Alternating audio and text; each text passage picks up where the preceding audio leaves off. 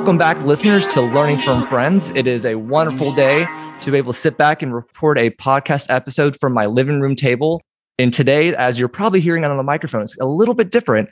This, I think, is my third or fourth recording that I'm doing over Zoom. And I'm getting used to this type of technology of not being face-to-face, but we have this pleasure from over COVID of getting used to using recording technology from long distances to connect with people around the world. I'm connecting multiple states over. So this is really neat to be able to have that. My name is Cade Curtis, as you listeners know, but by now, hopefully, if you're new, my name is Cade Curtis, your tour guide on Learning from Friends. I should have done that to start out with everybody, but I get sidetracked as we're going through. I'm twisting knobs and I'm poking stuff on my computer screen rather than doing it in front of me with a normal, like at a table or outside. But as you all know, to start out with the episode, I do my mom's quote of the day. She always sending these lovely things today. And this one comes from a lovely philosopher. Some people say he's really dark and sad. Some people say that he has a very good knowledge of life from it. It's polarizing, but it's Friedrich Nietzsche. It's, I was in darkness, but I took 3 steps and found myself in paradise. The first step was a good thought. The second, a good word. And the third, a good deed. Wonderful words, Nietzsche, to be able to have out there. And some listeners are going to say, it's not Nietzsche, it's said differently. To each their own. That's why I'm going to leave it out there for it. To each their own. So my guest today has been very briefly in my life, very, very briefly. I think I've seen her 3 or 4 times, maybe entirely since knowing her. The connection is a little different from our usual guests where it's like, hey, I bowl with them, or I know them from school, or I grew up with them. This is one of my wife's friends that she met in college. And so it was kind of like a close kind of contact here briefly. She lived near us for a while when she was beginning out her career, and she came to reconnect with my wife. And ultimately, we had a couple conversations, which this is where I learned what she does for a living. And I go, wait a second, I love this. Like, this is something that's right up my alley with history and all this knowledge. She works with historic preservation and has a lot of architectural history in her background as well. So I'm like, this is so cool. So I've been looking forward to scheduling this out with her. I think we've gone back and forth for a couple of months to get a date here. And it's so exciting that I get to spend this time with her today. Kim, welcome into the podcast. Thank you. It's a pleasure to be here.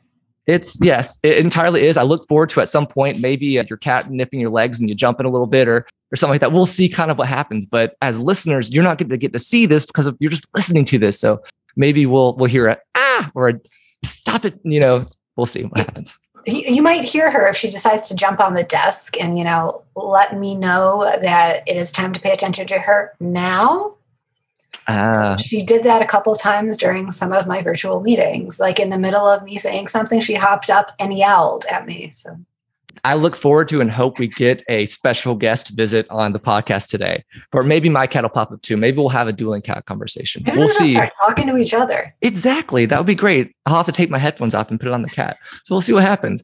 But Kim, 99.9% of people on this podcast have no clue who you are. Can you paint us a visual picture with your words of who is Kim?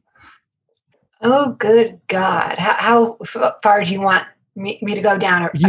We've got plenty of time. So it started all the way back. No, just kidding. We're not going to go that far back to. It was a small day on the wind was outside and. Yes, the stars were all in alignment. So I consider myself to be an architectural historian, which is primarily what we'll be talking about, and old buildings and all that fun stuff, as well as the laws go behind that. I was very artsy and math focused when I was in high school. And after not getting into the art college of my choice, my dad suggested, well, why don't you just put the 2 interests together and do architecture, which I thought was a marvelous idea. I changed my major before I got to college, which I went to Bowling Green State University in Bowling Green, Ohio. Yay, cornfields and soybean fields, because that's pretty much all that's there besides the college. I mean, aside from, You had no distractions at that point. So there you go. Oh, you found distractions. This is true. Always. I mean, some of them good, some of them not so good, or debatably. That's college. Good. But I did technically 4.5 years of architecture. I probably should have changed my major at some point because during the architecture review process, when you're doing studio, you have to present your idea multiple times throughout the years. And I started having panic attacks during my presentation. So if that wasn't a glaring kind of clue that maybe we needed to pivot a little bit, I don't know what would have been. But the extra half a year was only because the program I was in required 3 co-ops or internships, and they changed the program requirements from 3 to 2 right before I graduated. And this was in like 2005 to 2009, like right when the economy was starting to tank. Oh yeah, the real estate bubble. Yeah, so a lot of firms weren't taking on interns or, somebody to volunteer to shadow them. And most, if they're not paid, you don't have the time to go get a second job because they're like a 40-hour week commitment, which is a whole nother issue. But I had the kind of grace of having 2 of these internships already done, and the program requirements changed fall semester. So I essentially just had to wait out the semester because I switched what my track was.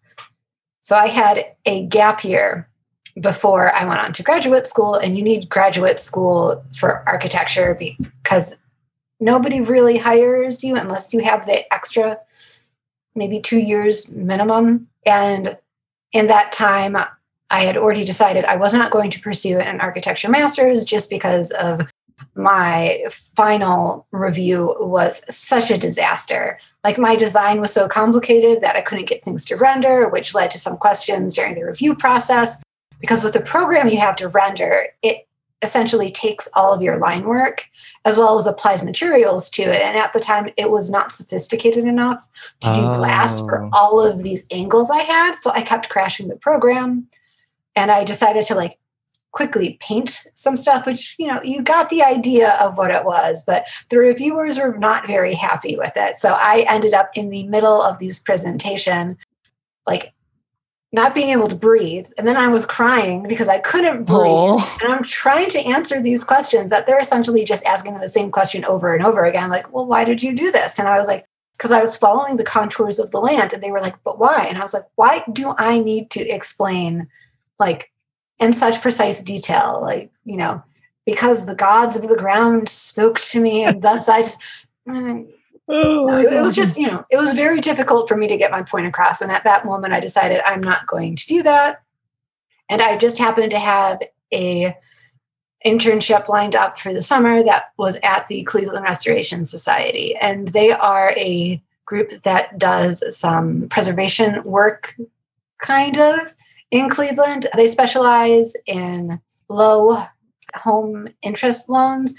So say if you were doing a project to your house and you needed a loan, they could come in and make sure, is your house historic? Is this in keeping with a historic fabric? And, going about matching you up, I think, with a bank with a lower interest loan because you were trying to keep your house historic. Now, mind you, this is all from memory. So I'm going to apologize to that foundation society if I'm not quite lining up with what they do. But that was my kind of first taste of historic preservation, because I hadn't heard about it because my school didn't have anything with it. Because architecture, it kind of goes hand in hand, but when you talk about programs, the architects are very focused on we get to design, we get to build from scratch, whereas historic preservation people are, we have a building, let's save it, and let's make sure that, it's kept within certain time periods and certain materials, making sure features and materials are saved. And not so much with architecture. With architects, you tend to get a lot of egos. And I don't know, they don't necessarily work together very well. At least they didn't at my school because we didn't have that program. But I finally got that taste of it. And I really like, the idea of kind of saving a place or preserving it. Yes.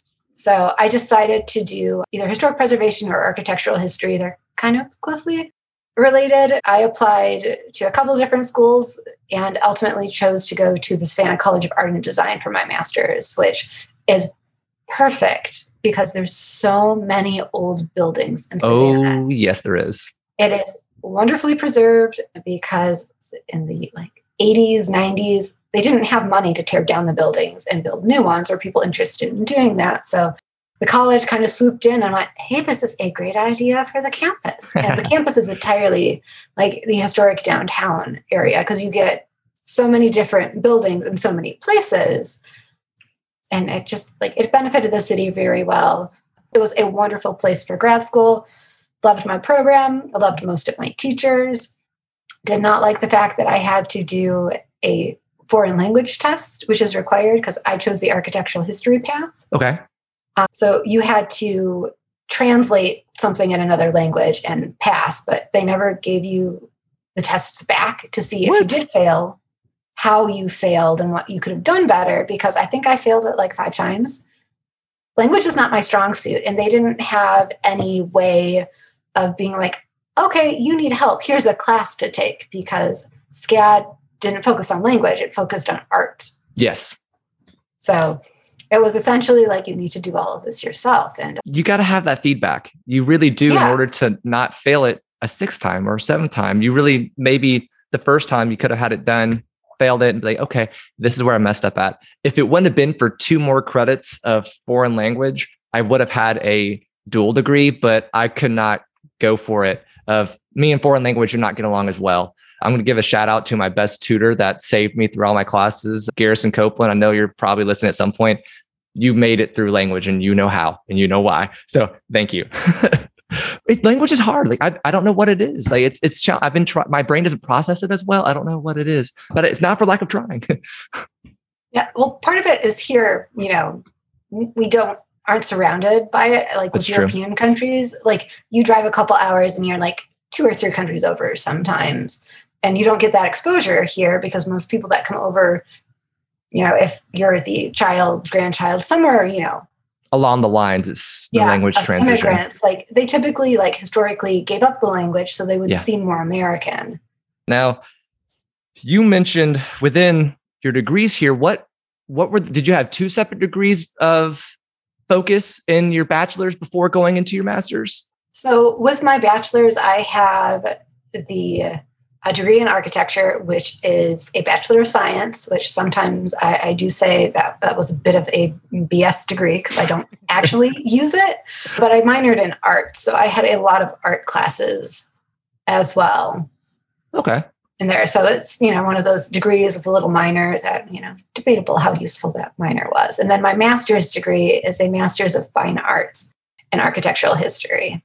So that's the connection here that kind of goes with it. So there is a lot of information when it comes to historical preservation, architectural history, the NHPA. Can you give us a little bit of overview before we start going into a little bit more detail?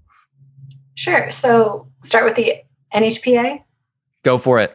So the National Historic Preservation Act, or NHPA, was put into place in 1966. It is a federal partnership between the federal government, the states, tribes, and local governments. And it's supported by federal funding for preservation activities. It also kind of feeds into National Park Services. And you also get the Section 106 process out of this. But historic preservation all ties back to this. And there's a federal level, a state level, and a local level. So we have the 106, we've got 110, we've got the overarching act here, but it's amongst one giant piece of legislation, essentially. Yes. Do we want to jump around and talk about the different sections, or is that just kind of our start introduction and then we'll work our way back to it? I think that's the best way possible. Are you okay with that? Yes. Yeah. And some of it is because I work more at a local level than a federal level. So a lot of this, I haven't worked with it in a number of years. So I'm familiar, but not, the memory is a little hazy. But every bit of knowledge goes a long way. That's what we're learning from friends. That's the whole point here on it. We're sharing information that we have and going, because it is the common person here. That's the key thing here that it goes down to, and using your knowledge. So you mentioned a little earlier talking about your introduction into college, you realize, hey, I'm going to transition over because I was having these panic attack and anxiety attacks that were coming into place. As a teacher, I like to ask a little bit further with epistemology, kind of how do we know what we know kind of deal. Why that shift over to historical preservation? Because you have this degree and you've gone down to SCAD. And how did you get here? So architectural history and historic preservation are really closely connected. So with my degree, it was a lot of research, a lot of writing papers, a lot of knowing history, like the development of cities over time, what high architecture is, what vernacular architecture is, as well as studying the architecture of other languages, other places. So you can kind of see like how like British architecture may have come over and influenced something from America, or say like the Japanese and Chinese kind of thing. And like you can see like certain, styles of architecture are inspired by, different countries, different materials. Like in Savannah, there's a house down there that I think is made out of steel or metal, or it has a lot of metal elements on it. And that was because at the time, whoever owned that house was involved. I want to say it was steel, but he did one of those things that he was like, well, if we can do it in wood, we can do it in metal. And, Yeah, I agree with that. I think that's really, really doable. I'm going to have to research into that house. I would rather have a metal house than a wood house.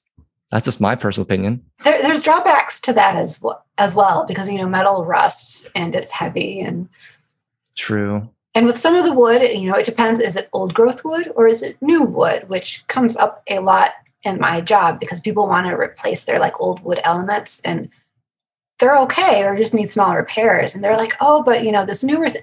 No, the wood we use nowadays is new growth wood. So it hasn't aged and it doesn't have that strength. So okay, you get, you have a lot better quality wood from houses that were built a century ago. That's why they're still here today. Yeah. And, some of them have like really great details because they were kept up over time, and other houses, did not have the same love and care. Yeah. You have they call it stick builds that are just quick, throw up together, put it up there and go. And then you have those ones that spent more time with the different types of wood that most of the people were building it off their property and spending that extra time going into it. Now, there's a lot of misconceptions within your field of work. Is there any that you would like to clear up before we start diving into the topic a little further? I think one of the misconceptions is that as a historic preservationist, we want to save all of the old houses. We'd like to, but for most of us, we know there is a point that you have to let a house go. Because, sometimes people who have had the house, they haven't had the money to upkeep it, or it got lost to time or something, or it's been constantly changed over time enough that it doesn't look like what it originally did. So there is a point for most of us that, I don't know, the other foot kind of drops, that it's like, yes, this house is great, but we can't save it because either there's a large monetary factor or, it's just nothing but like toothpicks holding it up. There are a variety of reasons, and it differs from person to person as well. Because some people will argue, well, you can spend all of the money you want and like you'll still save the house. It's just you need to find somebody with all of that funding. And that's not easy. No, because there's been some houses that like they're completely like all of their interior stuff is completely gone. Like barely any walls holding it up, no floors. And like the people who do them, like they have to have like a bottomless pit of money. They're somewhere in Painesville, Ohio. I don't remember. I think it's the Steele Mansion house, but they show you a picture of what it looked like because it had a long history of, being someone's grand estate, to being apartments, to like being boarding houses. And eventually like there was a fire there. They left the roof open. So over the course of time with all of that water, the entire interior was just gone. Like you could see, if you were to stand in the basement, you could look all the way up to the sky because there was literally nothing. And the owners of the place now had a picture of what it looked like. They had to have some very deep pockets because you essentially lost everything of the house except that outer shell. I mean, you didn't even have the roof. But to see that come back from there, it is wonderful and fantastic. And they did a really good job trying to recreate the interior details.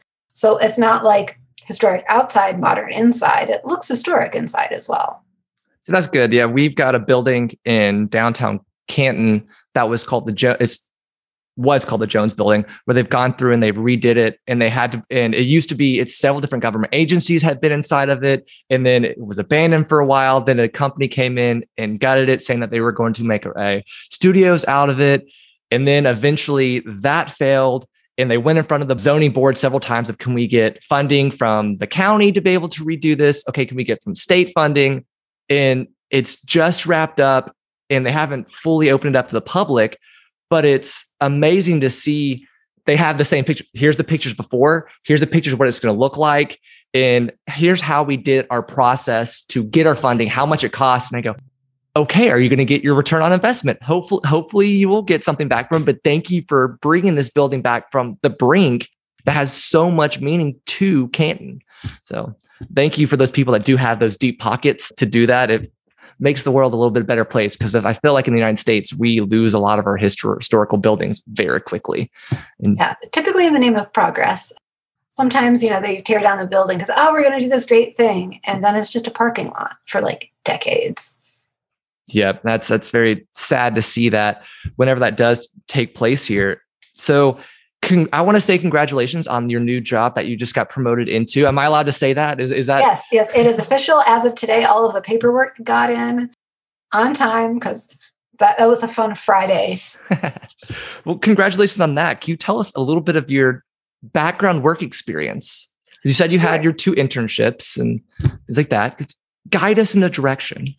Yeah. So after I graduated my degree, there was a bit of an economic crisis. So I spent a year working 2 retail jobs, which really builds up your customer service skills. And when you have your master's, it confuses a lot of people with, why are you here?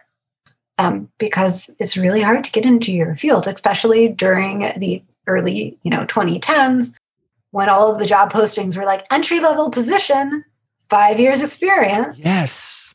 Which, how do you expect, if it's an entry-level job, how can we have experience? Yep. So I worked those 2 jobs for a year, and then I got a position with AmeriCorps, which was based out of Columbus. And I did what is called a History Corps program. So the AmeriCorps program, which is run by the Ohio History Society Center, they changed right when I was there, and I think they've since changed back. But I've most recently known it as the Ohio History Center. Okay. And the AmeriCorps program placed volunteers in museums or kind of local government entities.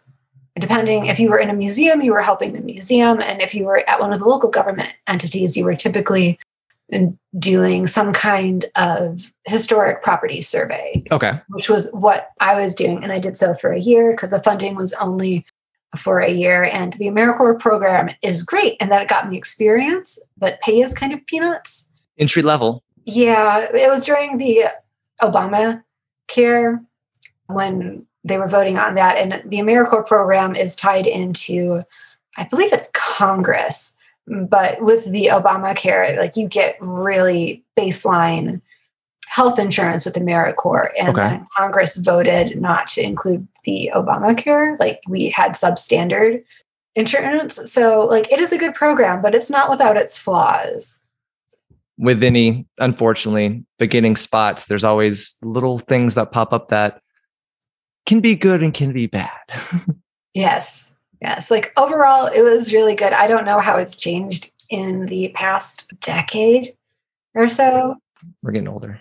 Yeah. One of my coworkers was asking the other day, he was like, we're putting together something, for the department. If you could summarize your experience, how many years have been working?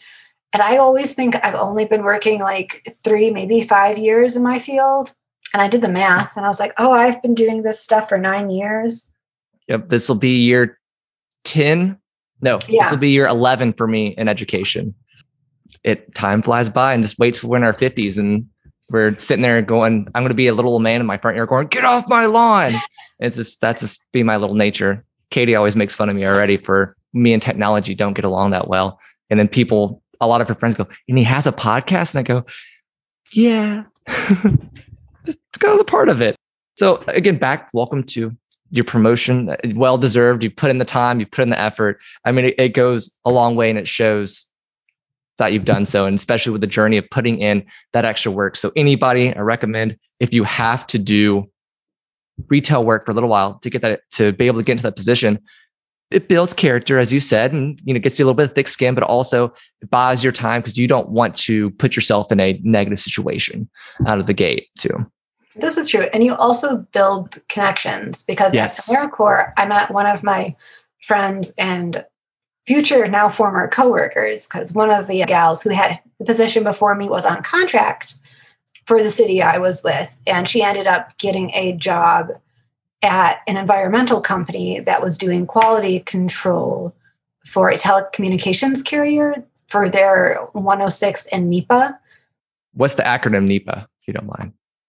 There's so many acronyms. It's like within education, we have vegetable soup of all the different acronyms, and the same with the New Deal plan. If you look in history of all the acronyms and all the different acts that are put out there.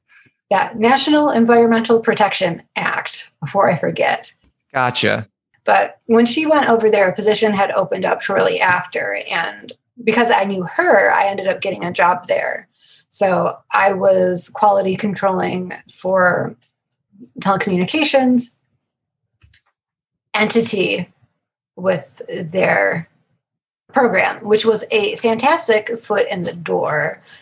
Because as things wound down with that client, I was able to get out into the field and do historical building survey, which is part of the Section 106 NEPA process, where you're actually in the field looking for historic structures, as well as photographing them, kind of assessing what their condition is, and just having all sorts of fun, because that can typically be done with archaeologists as well. Yes. Because they kind of slide in next to the historic preservationists, with our work is kind of done in tandem, especially for the federal level stuff. Yeah, because you said there's state, there's local, and then federal. So you've got those three different tag teams or triple threat match, see where it's kind of going. But so the National Register of Historic Preservation, what is that? Now, this is something I haven't really been asked to explain. So we're going for a direct quote, because that'll probably be easiest, because working in historic preservation, I know what it is, but I don't think I've ever had to explain it to somebody. So the National Register of Historic Places is the official list of the nation's historic places worthy of preservation. It's authorized by the National Historic Preservation Act, the National Park Service's National Register of Historic Places is part of a national program to coordinate and support public and private efforts to identify, evaluate, and protect America's historic and archaeological resources. So you saved us about 45 minutes there of time to put it down to a direct quote. This was organized under the NHPA, correct? Yes. That was kind of set in. Where did we get the idea from this? Is this something that we got from overseas? Is this something that we kind of established here eventually in the United States? Because of 1966, we've been around for a bunch of years by this point as a nation. So my memory's, again, a little hazy on some of the background of this, but a lot of the historic preservation, especially when it's a local level, it is started by some group of little old ladies that wants to save a particular historic site. Mount Vernon. Okay. Which George Washington's own, it got decrepit, and then a group of ladies decided instead of tearing it down, it needed to be saved. And Savannah has a similar history of a lot of old buildings that were going to be demolished, and maybe not a lot. I think there was one specific one, maybe the Mercer House. It's been a while. That definitely was one of them that was being brought up a huge stink. I remember reading about that a lot, being from Georgia. So yeah, I mean, being in Savannah, it made like the perfect case, but it was one of those, it kind of stemmed out of I want to say a lot of smaller movements, but I think that's just me stringing facts together without fact checking. So. Well, I can believe it that small groups is what ultimately does change history. You got to start grassroots, and then you start building connections out, and it grows. And I love my LOLs, as I call them, the little old ladies, because at the end of the day, they do know how to connect locally, connect with their neighbors, connect with the local shops, and it ultimately starts spreading information out there. And most of the time when they're doing it, they are actually getting their information correct. They're not just randomly throwing words out there. Now, you mentioned earlier with like the 106 and 110, that is with the NHPA. What is the 106 section and what is the 110 section? Okay, I'm not as familiar with 110. Again, because I haven't used it as such. So 110 called on the federal agencies to establish the preservation programs and designate federal preservation officers coordinating the historic preservation activities. So this is where a lot of the state historic preservation offices come from, or as they're very commonly called within the preservation community, SHPOs. Each state has one. So these are the state agencies that monitor all of the historic preservation for the state. They review all of the Section 106s that come in, as well as federal tax credit projects and proposed national register listings, whether, for a district, for a single property.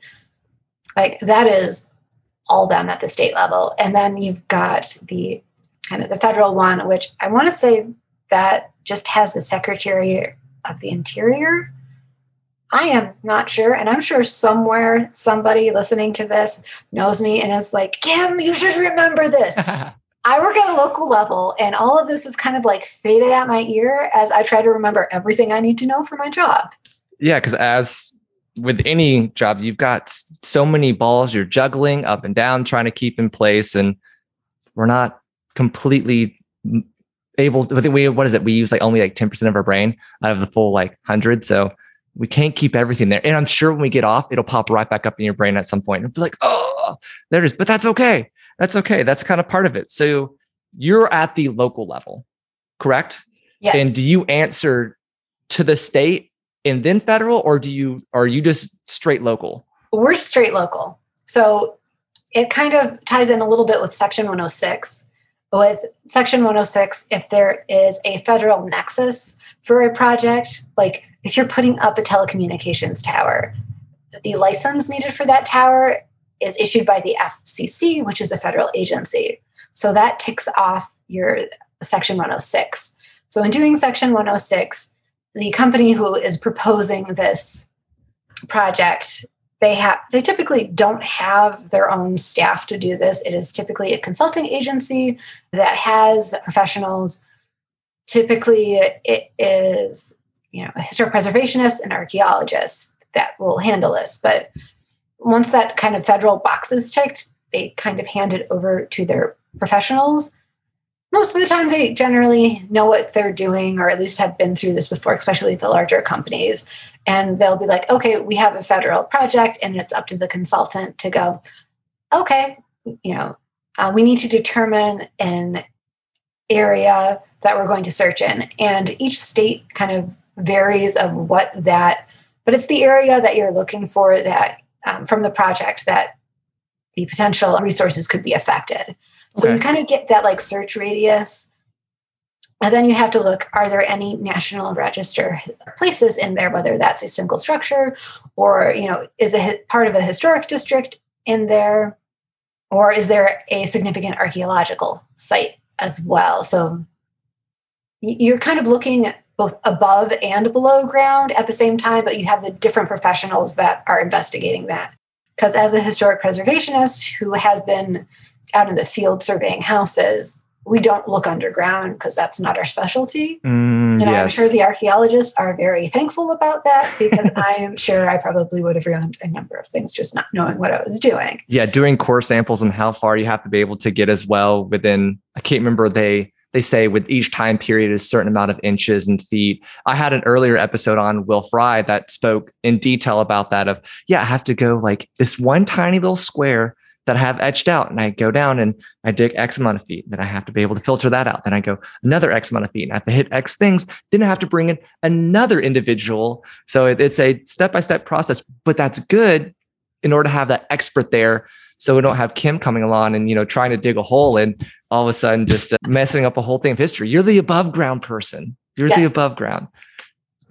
Yeah. So, after you've determined if they're historic property or the potential for historic properties, you'll kind of determine, does this project have a negative impact on said property, which can be depends how you look at it. Okay. Because sometimes you'll be like, oh no, this does not have like a adverse effect. And you'll turn in your report, which is called the Section 106, to the state, and the state will be like, nope, adverse effect. And then you'll have to kind of go back and forth for your client and figure out how you're mitigating the problem. Okay. Because like with some of the telecommunications towers, it might be, well, we're just going to camouflage it as a pine tree. Yeah, those are terrible. You can see it from a mile away. Oh yeah, because they look like pipe cleaners. Yep.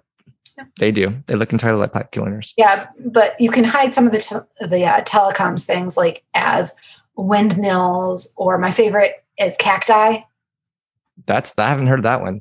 Yeah, well, we're kind of more East Coast as opposed to the West Coast. And like the Southwest has a lot of cacti. So that was an interesting one to look for. But within the Section 106, you can occasionally be asked to identify if there are any projects that are of age. Okay. It is really rare because most of the time your client is going to be like, what's already listed? Some states go the extra step of what is historic, like what's of that age, which for the National Register of Historic Places, anything 50 years old or older could be considered historic, but not necessarily listed because there's a list of requirements, I guess, that come to like the building itself, the structure, I guess, the site that it's located on, I guess, surrounding area significance. There's a lot I get to make anything a suitable candidate. Yeah. Now, is it more than just the structure is more than just a building? Do y'all do like signs? What all falls underneath what you would call a historic preservation above ground? Yes. So I think technically ships are considered part of it as well, which is a little weird. I've never encountered that, but I want to say from memory that was one of the weird things that has popped out. But you could be looking at a single house, something like a ranch, a farm. Do they do like the restaurant signs sometimes? I'm just curious because sometimes the buildings are gone, but the signs are still left. I don't know. It's just weird.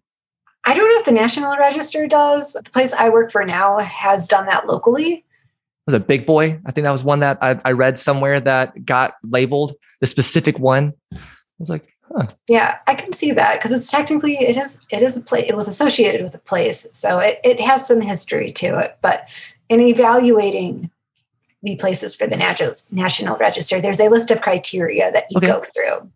What is this criteria? That's a lot. I'm sure with all those checklists out the wazoo, that's probably 10 pages long. It's not quite 10 pages. I'm trying to think. I thought it's only 9, right? Just one less. Maybe. So there is a nice historic preservation wrap that a group of grad students put together for a class. I'm going to write down a note to see if I can find this. It's incredibly cheesy, but it's really well done, and it gets like the point across of what you're supposed to, to look for.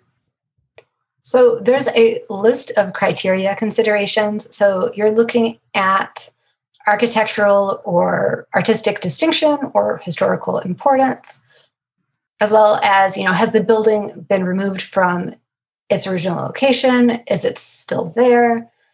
Is the place a birthplace or grave of a historical figure with outstanding importance, which, that can kind of be subjective. But if you're looking nationally, you've got to think, did that person make a big impact on America as a whole? Gotcha.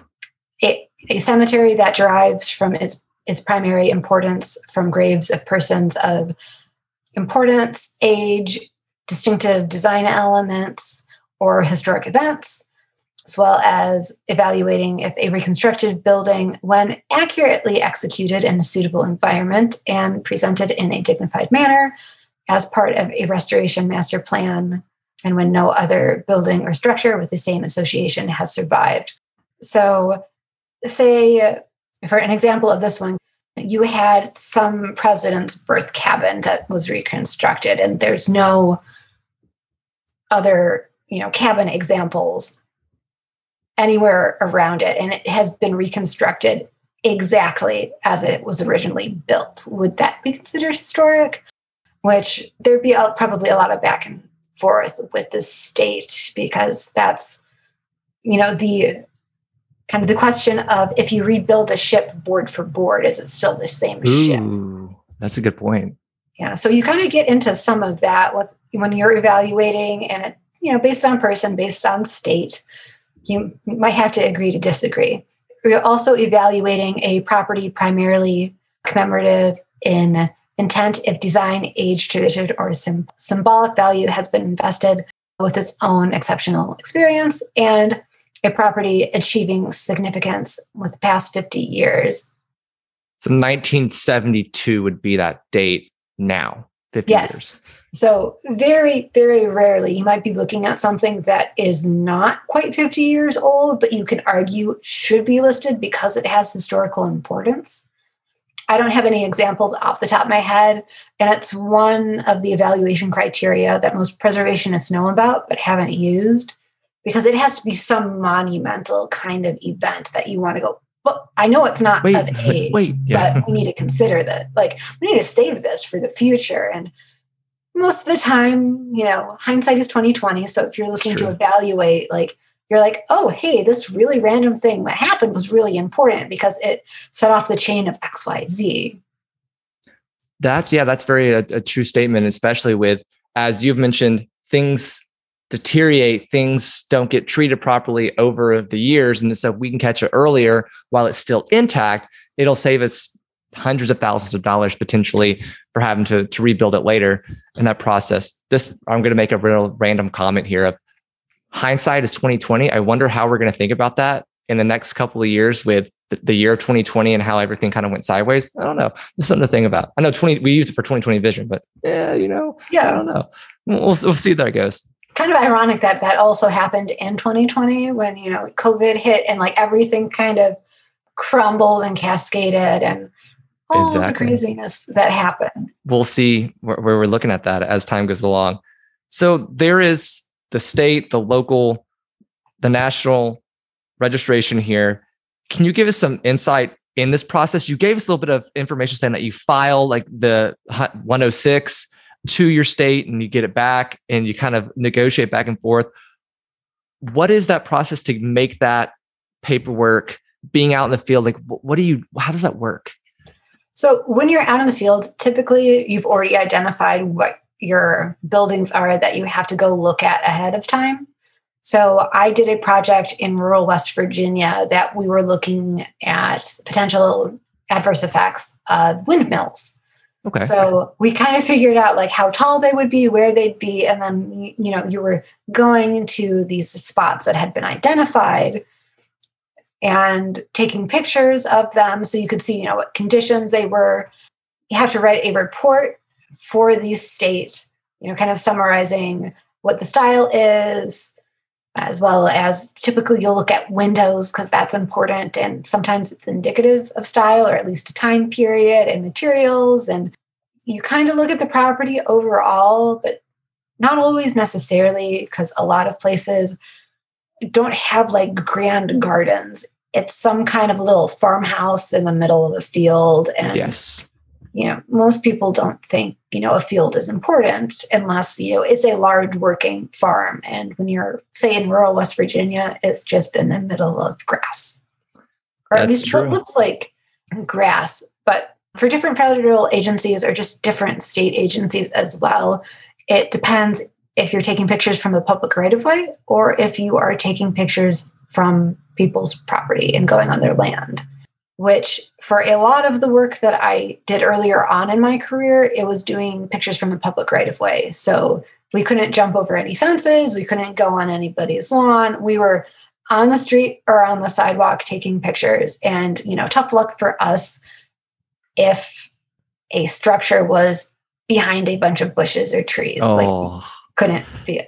Sometimes it's nice to see it, but sometimes with all of that foliage, you're like, okay, this is clearly a non-adverse effect, which is a way to say it's okay, whatever's going in there isn't affecting it, because this, it's either a non-adverse effect or it's an adverse effect. And for your client, you're trying to get to the non-adverse effect because that means they can go ahead and, do whatever project that they're trying to do.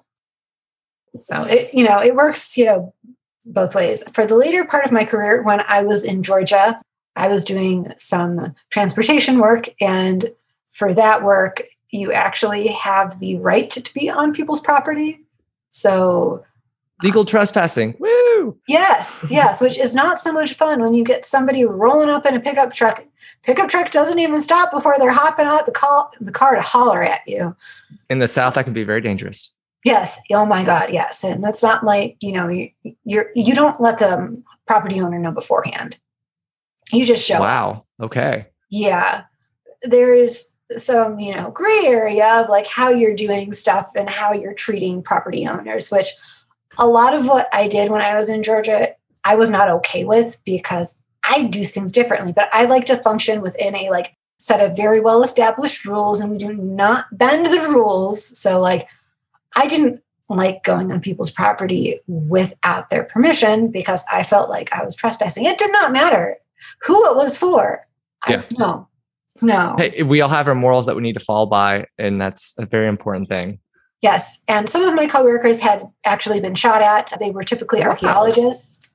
And, you're going in the woods and you're, digging holes and, they hear that pink, right by them. Because a lot of the times where they're digging is, say, a farmer's land. And even if it's wood, again, the archaeologists are typically a little bit better about letting people know they're going to be certain places, or at least when I worked with the ones that I worked with, because that happens a little bit more frequently than it does to historic preservation is. So we'd go out, wherever.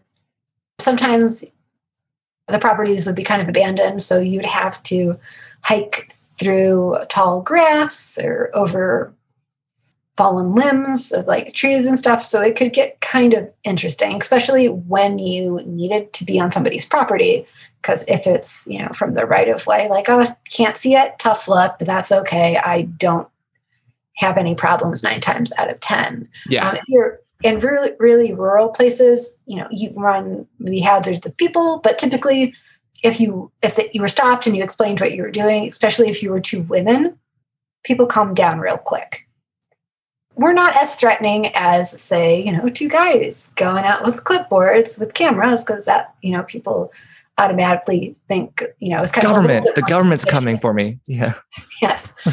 and we did have to explain to people what it was, because it was a government, we were doing it because the government was doing some kind of work, or there was something associated with it. So not everybody, is familiar with historic preservation. And honestly, most people weren't. And at a local level, when you're telling people you're going to put in a roundabout or something, and you're taking out that old farmhouse that has always been there, but does not have any national significance, it's tough.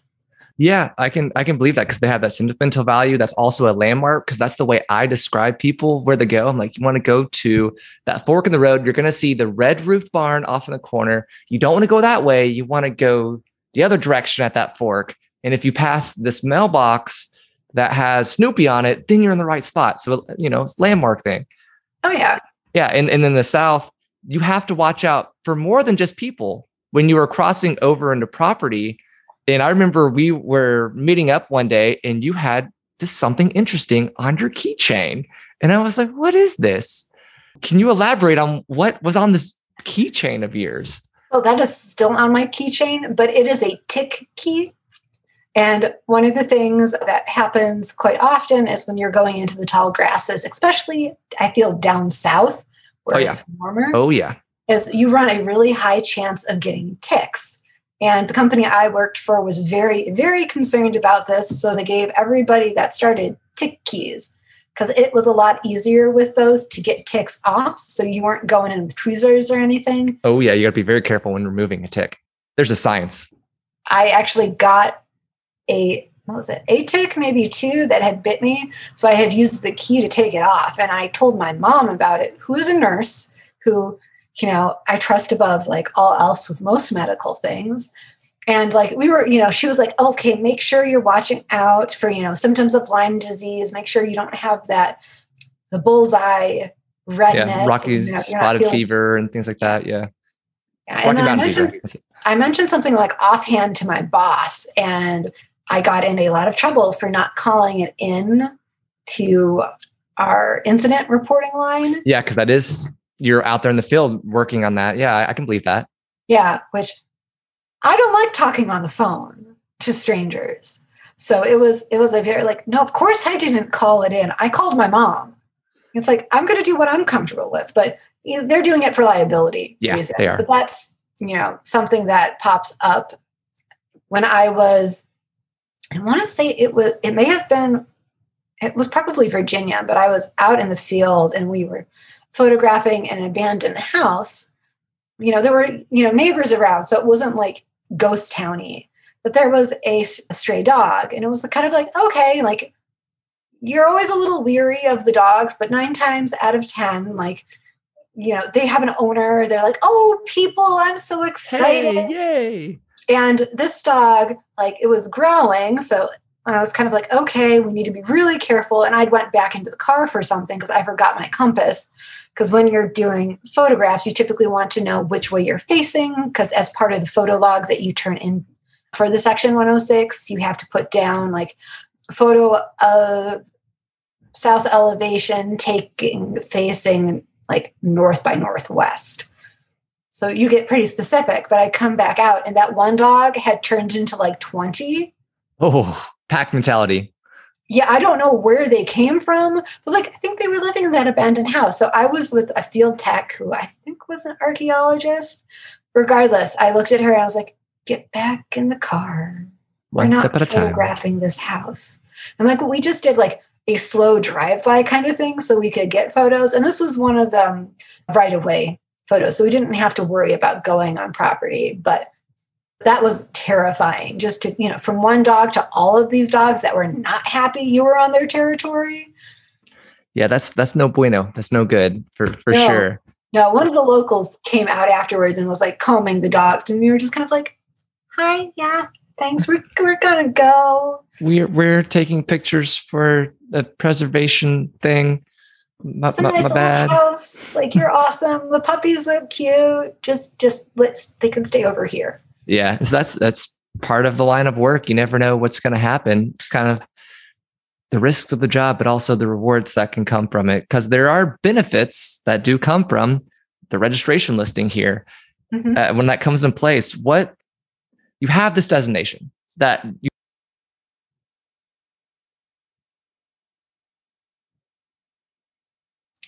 So yes, you can lose the listing. So after you list it, which, it can be done in part with 106 if certain states requirement, or you could list something to the National Register independently. So there are some people that actually want to get, something listed. It's not part of a federal project. It is, say, a developer that is looking at redeveloping a main street into like some rentals and some storefront properties. If they get their project listed, they can potentially earn state and national tax credits. So These are kind of, money that's coming in. I want to say they're grants. I've never worked with them. So while I know about them, I'm not quite familiar with them. But the business owner can get money to go towards their project. Typically, renovation, restoration. It does have to be an income producing property. So it can't be like your own personal house unless you can swing it really creatively. I don't think it can be like a place of worship, because I think that's a little bit of like a gray area since they're, they don't pay taxes. Again, not something I'm terribly familiar with, but I know that's one of the benefits.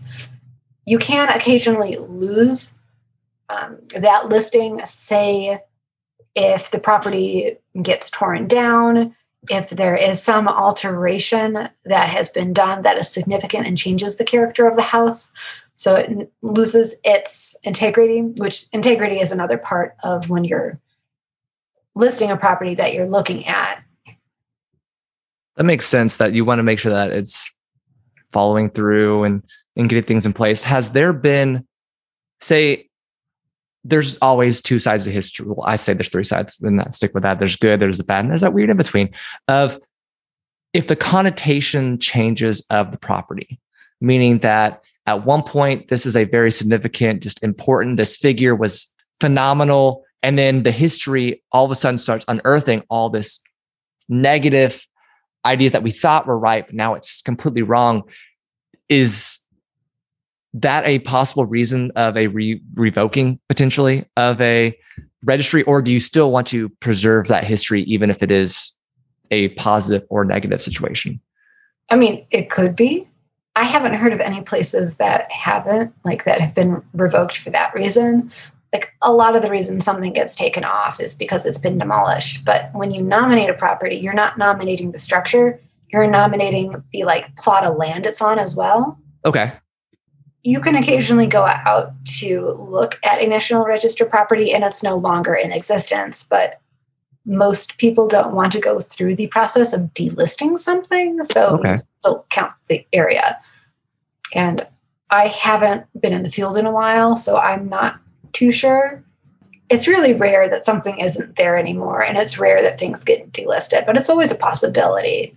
That's true. You know, kind of how much effort do you want to put into something? Because most of the time it's like, okay, it's listed, it's fine. There is no protection that getting listed. Okay. Oh, wow. So, I didn't realize. I figured there'd be a giant protection on that.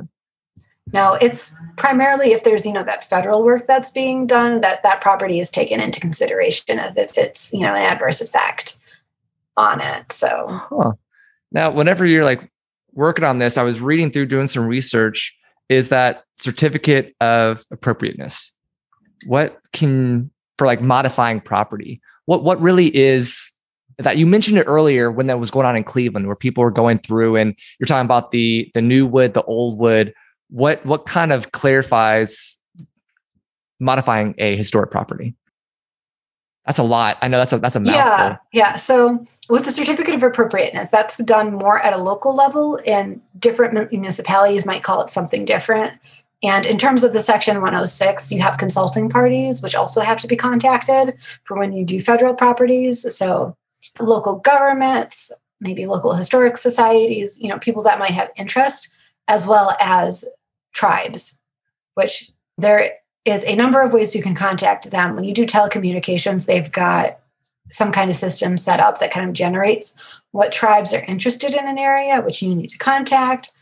Other agencies have different ways of figuring out who might be interested, because as you know, most of the tribes have been forcefully removed from one of their ancestral homelands, and that gets into lots of problems in the states that they've been moved to, because you might have something that was once somebody else's ancestral place, but another tribe is living there now. Oh, yeah. So there's that overlap, and occasionally you will have some project that does have an adverse effect for multiple tribes, and it might be for different reasons. And you have to, as the consultant, you have to work it out between tribes in a sense to see, but okay, if you did X, Y, Z, would this help? And it might be okay for one tribe, but it won't be okay for another.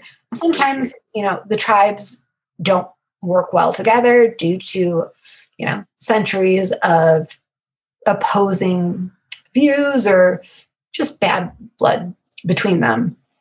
And then typically historical societies might not have too much of a say, or at least when I was consulting, they typically didn't, unless it was, a historical society that was in a historic place and it was being directly affected, or their view, or, something. They can typically be a little quieter. At least they're significantly quieter compared to the tribes, because the tribes are kind of on top of stuff. They've left ancestors behind. There's bones, there's stories, there's lots of important things in comparison, whereas the historic places haven't been there as long. But with the local governments, they have their own list of properties that are important on a local level, as well as they'll typically know about the national ones as well. So the place I work, one of our historic districts that the city has is also a national one. And it's not the only one, but it's one of the larger ones. So you get that brought up a lot. So you can have both those registrations. You can have both the local and federal. Yeah. And typically, if something's national, I think it's also a local kind of listing. I mean, that's probably not the case for everything, but at least where I am in Columbus, Ohio, like that's the case. At least I think so. I don't staff the Historic Commission that oversees kind of the some of these smaller historic districts and houses. So not 100% sure, but 95. I'll take it. That's passing. Ooh. Yes. And then, like on a local level, if you are proposing a change to your house, anything exterior, and it's specifically where I work, because again, different municipalities have different guidelines. They have different city code. So, different requirements. But where I am, if you do any exterior work, if it's a large scale repair, say you're replacing your roof, you're trying to replace your windows, you're adding an addition, you're doing some landscaping, that requires our office review. Oh, okay. So not everybody knows that, which as part of the kind of the city entity, we have code officers, and the code officers are driven by local complaints. So their system is if somebody were to come and say, hey, my neighbor is doing XYZ, I know they're not supposed to be doing that. The code officer division of our city will send somebody out, they'll investigate, and they might issue a code order saying, you haven't followed this part of city code, you're essentially breaking the law. They might issue a stop work order or a unsafe building structure order. So there's a number of different departments that kind of help the historic preservation department out where I am.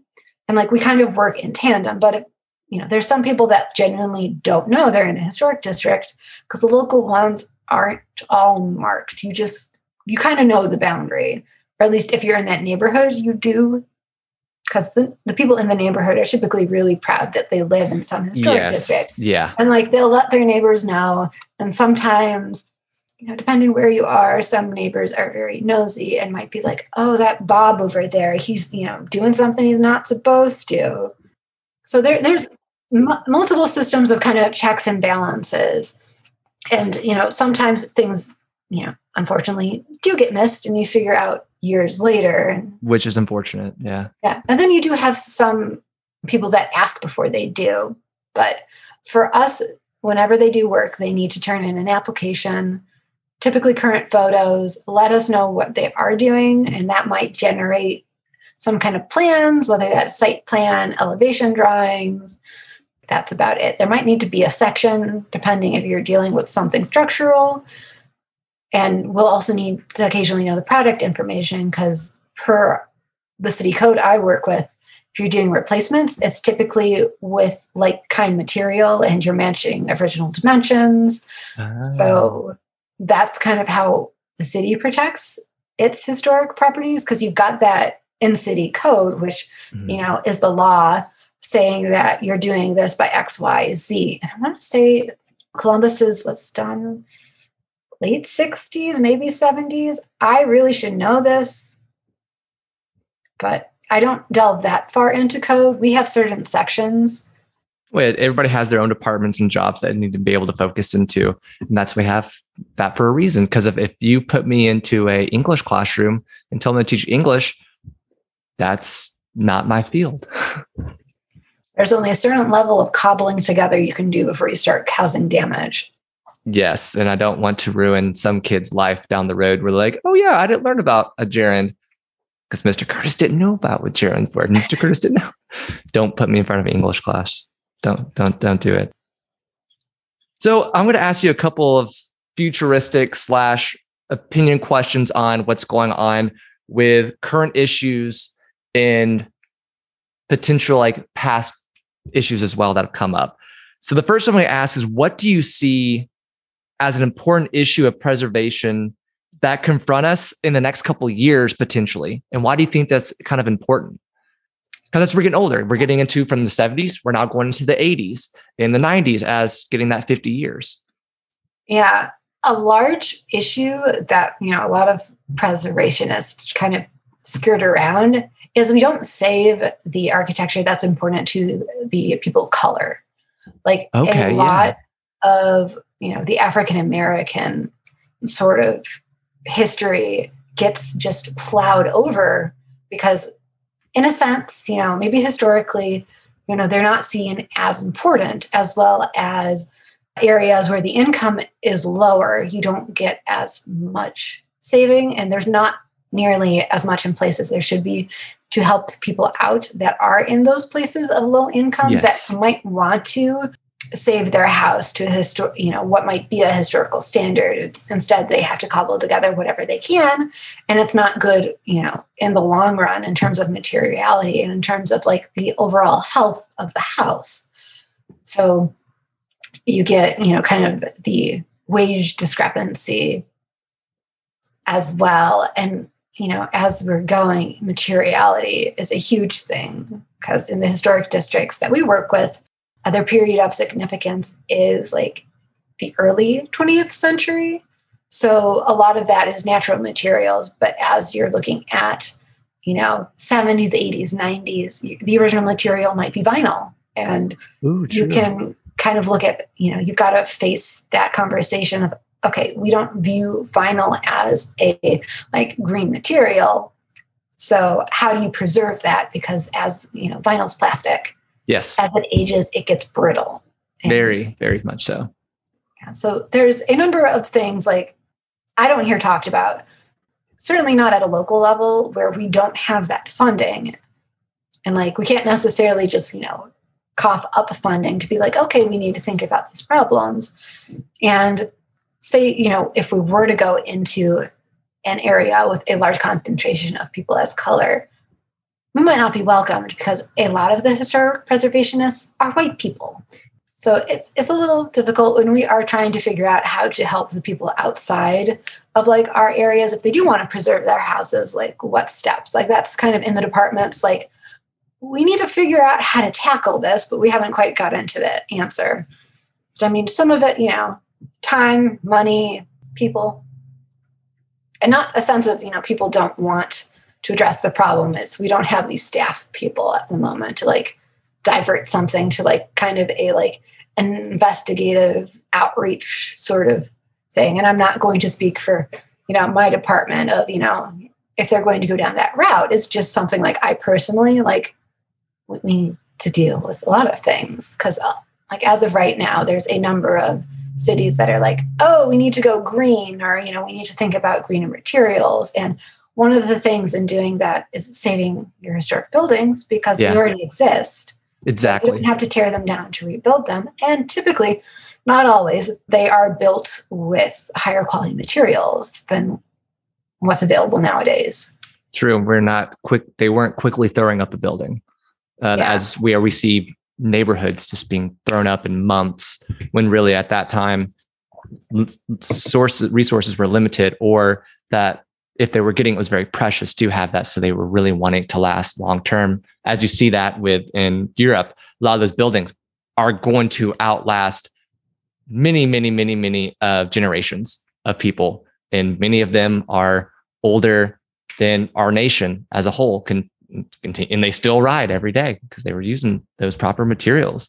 Thank you for bringing that attention to that, because that is a very key issue that we do see. I know in Cherokee County, we're dealing with that issue as well for certain districts of mill houses that we had from the Canton Cotton Mill that have been getting tore down, or also just being purchased up and being moved, or people have gone in the lower income, they consider it lower income areas, and they're just being bought up by these companies and destroyed and built on. And that's a huge chunk of history that's just gone entirely. And mills that's what made towns for the longest time. It's what made it work. That was the industries were being brought in there.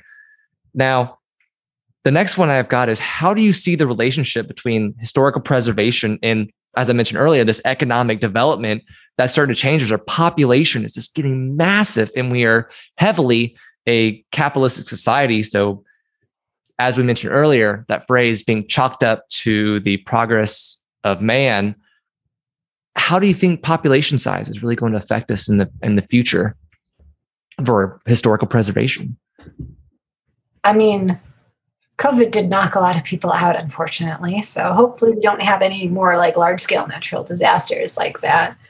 But I think if, that's the case, then we do start running out of space. We're going to have to start, as preservationists, figuring out how to adaptive reuse, a lot of larger structures, because you get things like warehouses and, barns and stuff that might not be used for their original purposes, as well as how do you do additions that allow, larger living spaces, multiple like units, and still keep the historic integrity, or, do you just kind of allow it to further develop because this is history in the making?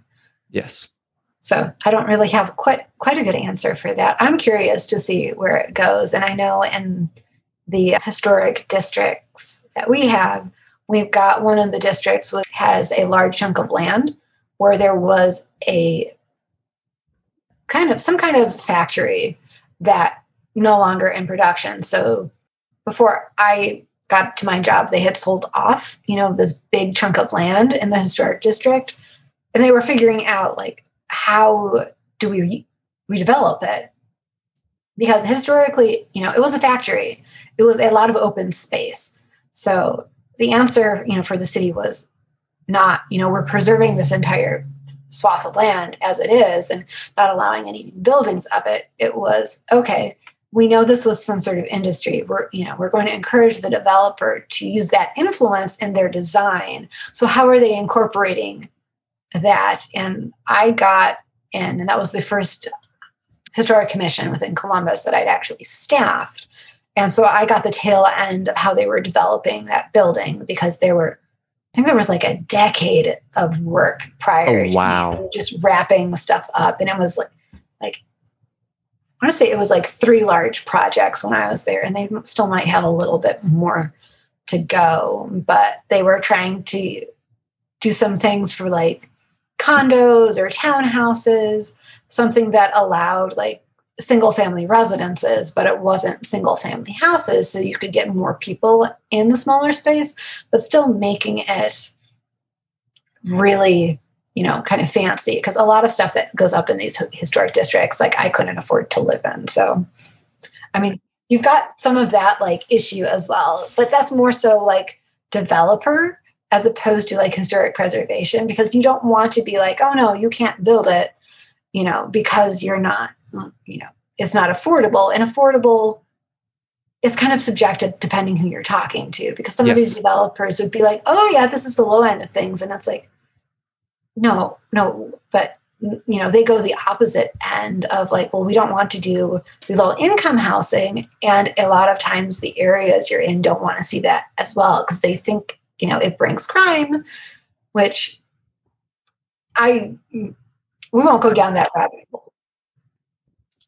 Now you have all this different work that you've worked with, all these different jobs of building yourself up to the system. If you could go back in time or be on a current time frame of working with any piece of historical preservation, what would it be? It could be in the United States. It could be in another part of the world. What would it be? Ooh. That's a challenge. I've never had anybody ask me that. This is why I ask the hard questions. Oh, yeah, they're good to think about it. I mean, I might do something like over in more so like Western Europe. They have a lot stricter historic preservation laws in Europe, just because, you've got so much older. Thousands of years sometimes. Oh, yeah. And I think it might be cool to do something over there. Certainly something over in England.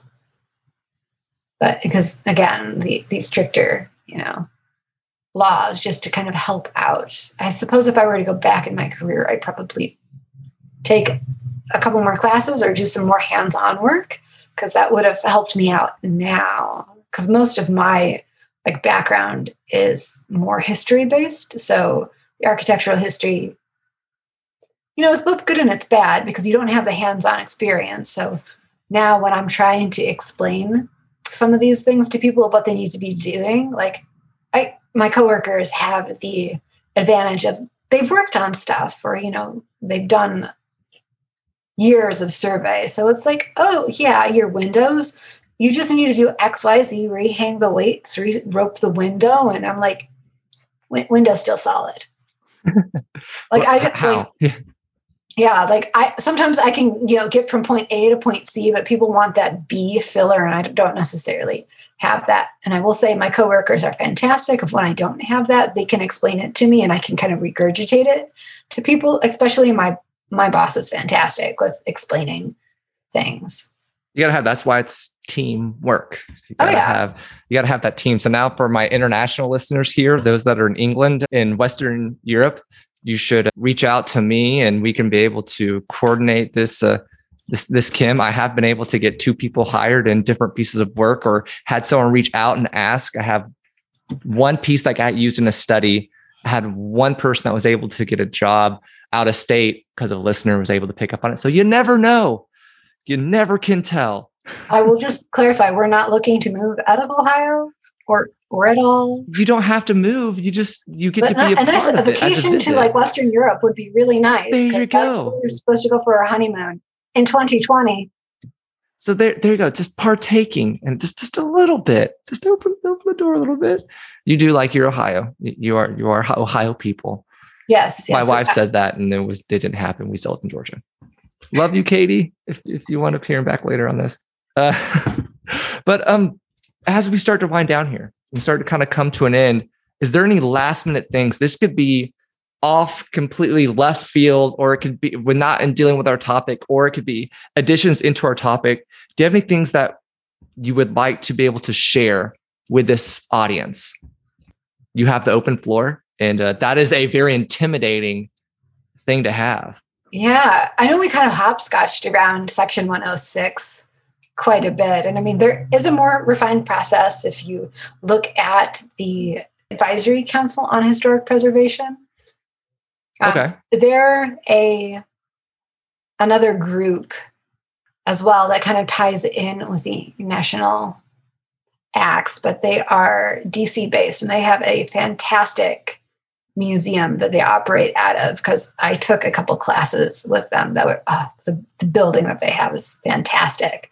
But primarily around, for education, if there is an adverse effect on a property and it needs mitigated, sometimes, they'll be asked to step in and kind of help the 2 entities that are arguing with each other, find some sort of resolution. Sometimes they don't, but they're there for that as well. And there's, plenty of other resources online. If anybody's interested in, helping out their local communities, they can look to see if there's any historical review boards. I know Columbus is always kind of looking for people that are willing to help out, whether on the historic commissions or on the general planning commissions, because the way the department I work with is set up is we have general planners as well as historic preservation. Okay. People, I think we're technically considered planners as well, but with my architectural history background, that I still haven't quite felt comfortable with taking on that title, because it's like, I don't have the education in that, but you pick it up along the way. Sometimes it takes a while to get used to accepting a new title, because you have to think a little bit different. But we are our own worst enemies whenever we come to being critical. Yes. If people want to help out, there's always local, historic groups as well. Yes, historical societies. Yep. Yeah, they're great. One of my friends put together some kind of group, and I sadly have not looked into it too much, but she's looking for kind of volunteers in the Cleveland area for historic preservation and kind of helping out the local community and kind of figuring out a good way forward, for those people that don't have as much representation. Because one of the things that she helped out with was I want to say it was some kind of very important structure for the Latino community. and cool. making sure like that was kept and restored. And man, I feel bad I don't have all of the details, but there's been a lot of things going around that I've been trying to keep on top of. But she does a lot of really cool historic preservation stuff. And, I encourage people, if they want to speak up, to do so, because, commissions a lot of the times take public comments. For Section 106, they're supposed to have a public notice. So that's typically in the newspaper, and people can write in with their concerns, as well as if they think things are an adverse effect. There's ways to get involved. It's just not a lot of people necessarily know about them, because, when you're doing a, large project and you want to get something too, do you really want to tell everybody, how they can get involved because it might hold up your project? No. That's true. You never can tell. No, but it's good for people to know there are ways you can speak up. It's just sometimes people don't tell you about them. Yeah. And so shout out to our historical society individuals that volunteer, because a lot of it is volunteering your time and putting your voice out there to be able to get this. And it starts at that grassroots. So every individual can be able to make that change. I encourage you to step out there if you have a passion to do so. They would gladly love to have you. And shout out to Cherokee County Historical Society for letting me be involved in some recording histories over the years, because that's something that I love doing. Hence why I've eventually turned into the podcast stuff here. So if someone wanted to get into this field, what would you recommend saying, someone that's, say, in middle school, high school, or starting into college, or maybe later on in life, what would you recommend for them?